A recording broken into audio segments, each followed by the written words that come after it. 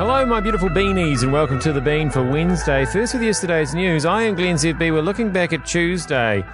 The education reforms, tomorrow's schools, this seems to be one of the issues of the year. We'll get into this shortly. Kerry has a word about cyclists. Marcus has a word about retired politicians, and then there's something wrong with Game of Thrones, apparently. But before any of that, Herald Premium is on offer. Who drove this project? Was this you, Mr. Curry? No, Miriana is front and centre. So Miriana came back from Wolfson and Cambridge University last year looking for a new challenge, and we certainly had one for her. Yeah. Probably 20 years too late in many respects, but... you think so? A stunning job that she's done. Yeah. I think generally for the industry, I think when you look back on it, and this is the case for the global publishers really, in the case of the Herald website, which was established in the late 90s, I think the thought at the time was newspapers are providing, the bulk of revenue, but we'll create something digitally for that particular audience. Nothing much will come from it. As we know, the landscape changed considerably, and we just sent all of our journalism onto our sites for free. It was a business model that for many years we ignored, and finally today, as I say, should have happened a long time ago, but we've made a bold and brave move. Yeah. Mitty, does it feel like you're embarking on a re-education process for the reader, for the user of your content, that, some content does have a price tag attached to it now? Yeah, look, Mike, I've been a journalist for 30 years now, which I appreciate dates me somewhat now to the audience. But I think this is an incredibly exciting day for journalism in New Zealand, and I'm really proud that here at the Herald we're leading the way because, as a journalist for that long, it won't surprise you to know that I consider journalism to be an important part of our society and democracy. And yes, it does take a lot of money to pay for good journalism. And so we are really proud that we are investing in the future of journalism and helping make it sustainable. So I presume at some stage this podcast will be behind some kind of paywall because it doesn't get any more premium than this content, does it? Right. Anyway, in the meantime, it's all for free. Lucky you. Here comes the school reform talk. See, this is more just great content that you're just getting for nothing. Nationals lost the CGT as an attack weapon against the government. They're going to have to pony up for a bit more than the great slushy machine scandal of 2019. They should be all over tomorrow's schools. Why are Nikki Kay's public meetings and school halls not getting more coverage or cut through? Why is her voice not louder? What about New Zealand First view on tomorrow's schools? Why are they so quiet on this? Are they keeping their powder dry until the last minute, much like they did on the CGT? Another concern out of the discussion being flushed through the public domain currently is the focal points of the conversation. Why are we talking about yet more increased bureaucracy when we should be talking about teacher shortages, teacher churn, the ageing teaching cohort, lack of male teachers, teachers being underpaid? What about the hefty union involvement in teaching? Union leaders blocking discussion around performance-based pay, making good teachers feel as though demanding money based on productivity is criminal. Worse, ensuring underperforming teachers are a protected species. Also concerning kura schools. They'll lose their independence and be returned to direct Crown control. How's that a good thing? The one-size-all approach being proposed will not meet the needs of our differing school communities.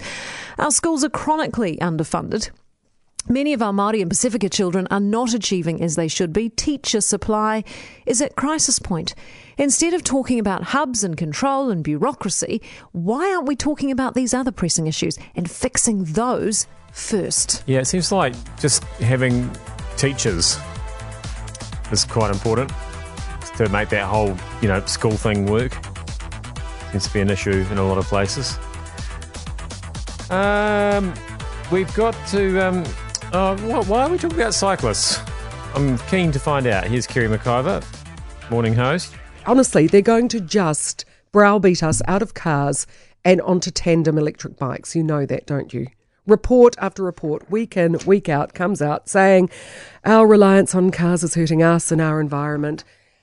In 15 years, they want 20% of us to be on bikes and 16% on pogo sticks and 18% riding turtles or horses or donkeys or goats or whatever it takes to get you from one place to the other without relying on gas-guzzling vehicles. And I would probably have a little bit more sympathy because I like bike riding, but I just hate being told to do so. I think that's the thing that's putting me off getting an electric bike. I loved biking the Otago Rail Trail. Amazing. But being told I have to bike makes me want to get back into a club sport.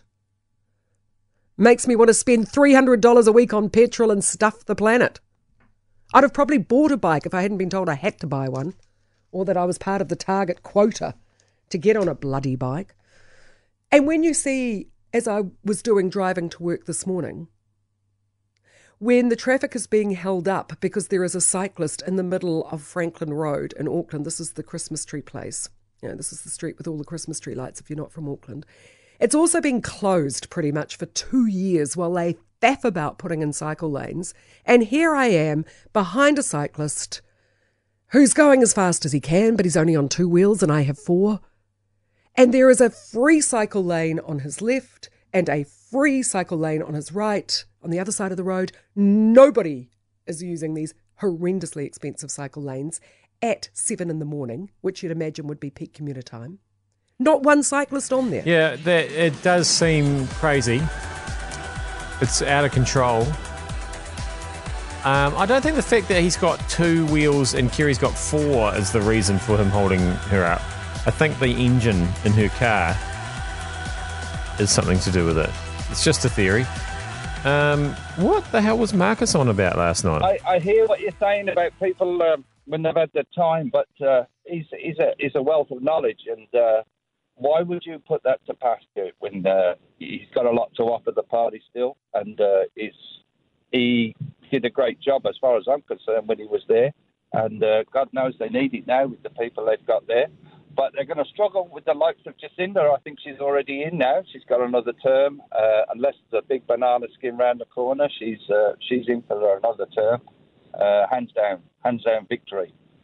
And Marcus, this is my first time calling the show tonight, and I only listen to this because you irritate me, Marcus, and I'm glad to have the opportunity. And I know that you would have still let me talk had you have known I was going to say that. And that's what I like and respect about you. And that's why I do continue to listen to it.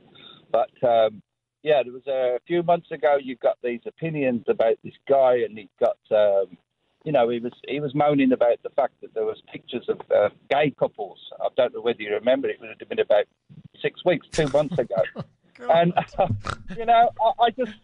there's a few times your opinions, Marcus, are so you're so judgmental, and you think you've got it right all the time, and it really irritates me. You're judgmental about cat owners. Absolutely, and I own it. I own it. Hey, you're doing a great job. You're funny. That you've made my night. I can't even remember what it was about pictures of gay couples, but look, you made my night, Bob. Thank you. There we go. I mean, that is kind of the point of being a talk host, is to make judgments and assume that you're right and everybody else is wrong. I think it's part of the job description. I think that works that way for Andrew Dickens as well. Right, to entertainment, Sienna Yates joins us now. We have already spent the entire ad break talking about Game of Thrones, but we're not going to talk about it now because otherwise we might give it away for those people who still haven't seen it. Yeah, I'm going to have to rein in those spoilers a little bit. A little bit, and not only that, I think Sienna and I could probably go for a good 3 to 4 hours on this. At least. But there's one thing we can talk about it, and everybody, and I did too, started yelling at the screen halfway through this program last night. Yep. There's something wrong with it. What was wrong with it? It was just so dark you couldn't see a single thing that was happening. It was so dark you couldn't see a thing that was happening. A weird snow magic haze happening, which made it all harder. Not only was it dark, it was out of focus. It was going...